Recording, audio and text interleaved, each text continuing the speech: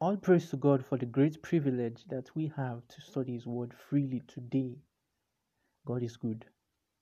Once upon a time, men were persecuted for having in their possession the Bible. Men were tortured for preaching the truth. But here today, here now, we have a privilege to study freely, where there is no danger for anyone who has in possession a Bible or even teaches the truth.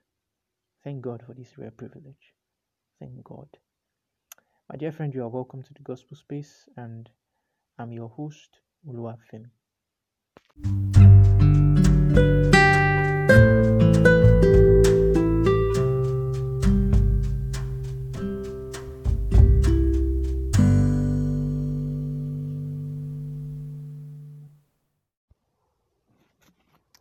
Again, I greet you, my friend. You're welcome to the Gospel Space once again. And all praise to God for all that He's teaching us. All praise to Him.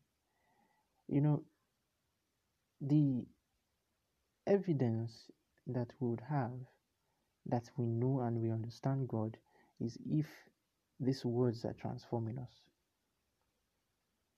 if they are causing us to make changes by His grace, not by our own power, but by His grace.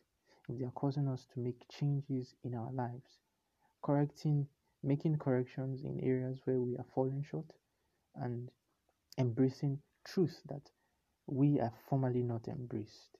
It is by our living examples that we would witness whether or not we know, whether or not we understand, or whether or not we have accepted our Lord Jesus not only as our Savior, but as our Master that we obey.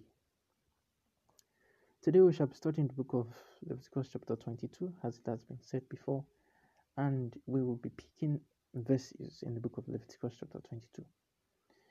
We will consider verse 1 to 3 and verse 18 to verse 21. Verse 1 to 3 and verse 18 to 21. Oh, may the Lord help us that we would see, that our eyes may be opened. Let us have a short word of prayer. Let us invite the Holy Spirit to, come into our hearts and soften it, and help us that we may accept truth as it is written in His Word. Our Father in heaven, what a privilege it is to call you Father. We thank you for this privilege to study and to know you. Please forgive us of all our sins and work upon our hearts, that everything you have for us today we would hear, and upon hearing we will do. Thank you for hearing our prayer, for we ask in Jesus' name. Amen. Amen, amen, amen. So let's study Leviticus chapter 22 from verse 1 to 3 and from verse 18 to verse 21. Verse 1 says, "And the Lord spoke unto Moses, saying," let's pause there. "And the Lord spoke unto Moses, saying." What comes to mind is this is a huge statement. "And the Lord spoke unto Moses, saying." Remember, in our study of Exodus, while we were studying the book of Exodus, there was a time There's a time God appeared to the entire congregation of Israel. And before He appeared, there were requirements that they should clean themselves internally, externally, and even their environment. It should be clean because the Holy God was to speak to them. Now, for a long time now, we've been hearing God speak to Moses. Speak to Moses. And we've been seeing that before appearing before God in the tabernacle of meeting, there is the cleansing and everything. And here we have been reading, God spoke to Moses. God spoke to Moses. I see that message of perfection just in this verse. Because at every time God spoke to Moses, then it would be as it was when God appeared on Mount Sinai. that he was clean internally and externally. When I say clean internally, I mean clean in heart. Jesus describes that in Matthew chapter 5 as the pure in heart.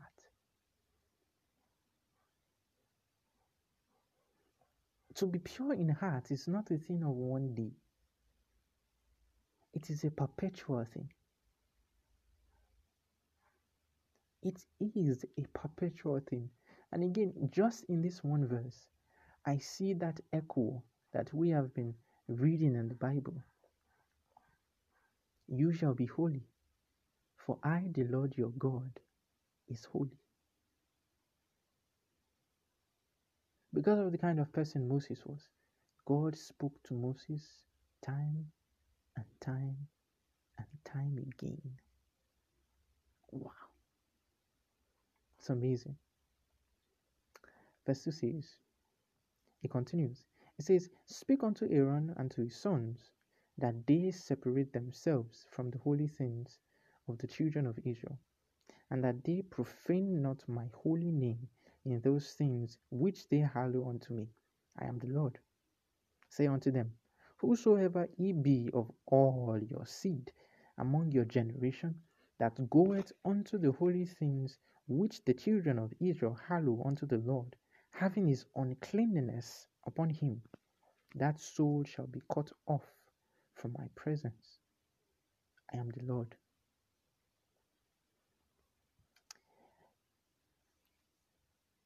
The reason why these two verses were selected out of this chapter is that it calls, or it shows that parents, they have responsibilities to pass down the commandments God has dedicated unto them. For the sons of Aaron, there was the command, there was the charge given to them. You shall not defile, you shall not profane the holy things. For no reason, you shall not. And as the commandment was given to them, they were instructed, they were commanded to pass it down to all generations. Responsibility. And that is the same responsibility every parent has today from God. For every parent, you are commanded, not advised, you are commanded to pass down the instructions that you have received from God, from one generation, helping them understand that even as it is being passed to the immediate generation, they have a responsibility to continually pass it down.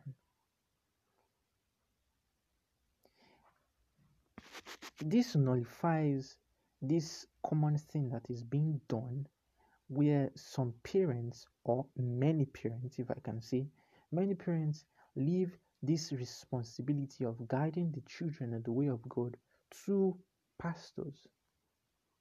Here in Nigeria, we have, I can say, classrooms or worship centers for children. They call it the children department.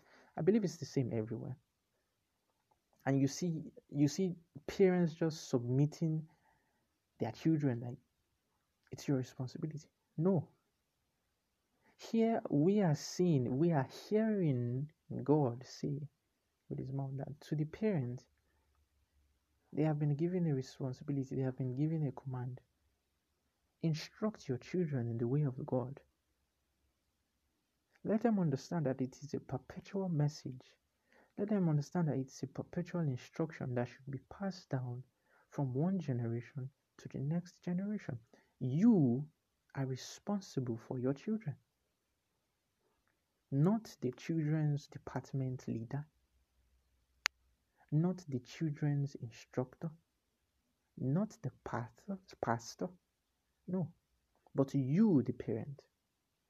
You are to instruct and give the children that charge. For what reason? That they may not be cut off. That they may not be cut off. For their own, how do I put it? For their own salvation. Instruct your children. Verse 18 says, Speak unto Aaron and to his sons, and unto all the children of Israel, and say unto them, Whatsoever he be of the house of Israel, or of the strangers in Israel, that will offer his oblation for all his vows, or for all his freewill offerings, which they will offer unto the Lord for a burnt offering, ye shall offer at your own will a male lamb without blemish, of the beavers and of the sheep, or of the goats. Verse 21. And whosoever offereth a sacrifice of peace offerings unto the Lord to accomplish his vow, or a freewill offering in beeves or sheep, it shall be perfect to be accepted there, shall be no blemish there.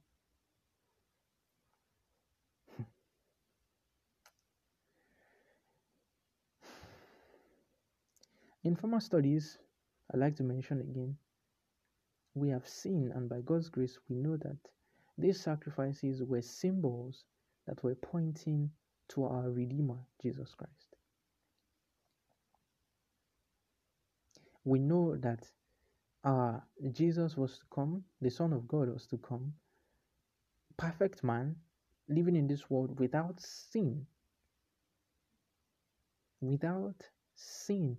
And it's not like he was divine and was just floating without sin. He was flesh and blood like you and I, and he lived without sin. And the lamb here that is without blemish was a symbol of him, without blemish.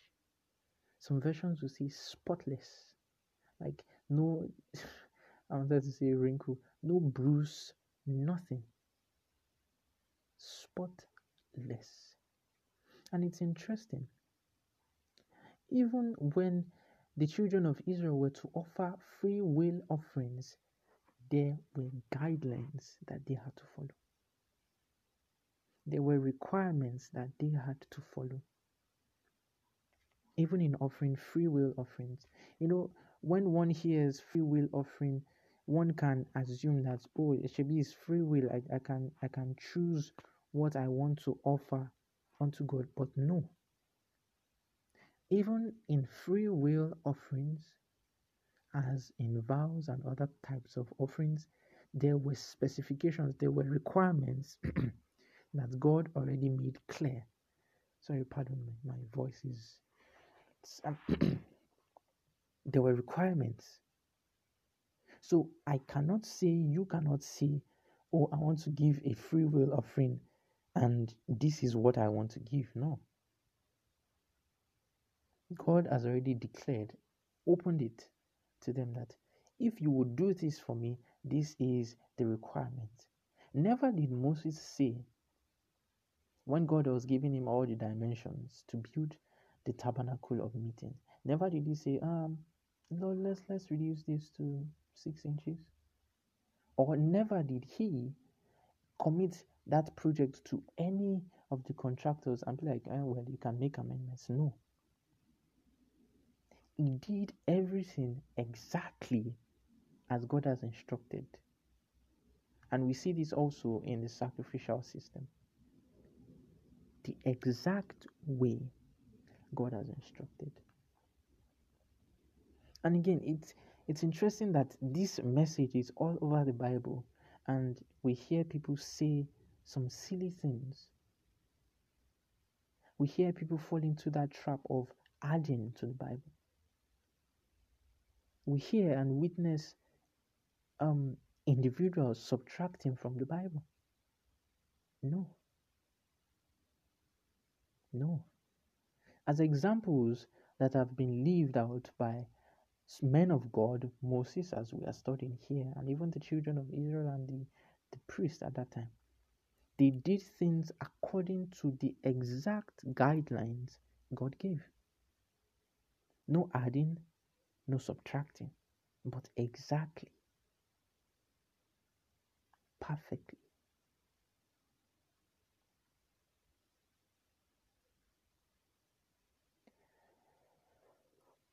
Ye shall be perfect, as your Father in heaven is perfect. That is the message.